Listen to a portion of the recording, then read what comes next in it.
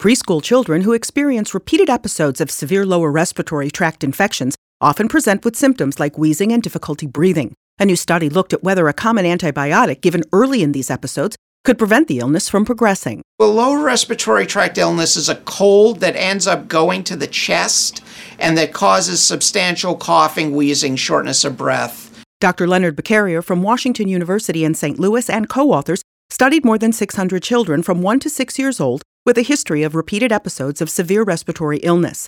Children were randomly assigned to either receive the antibiotic azithromycin or a placebo early in these episodes. The study appears in JAMA, Journal of the American Medical Association. We found about a 33% reduction in the risk of lower respiratory tract illnesses that were severe among the azithromycin-treated children compared to those who received placebo.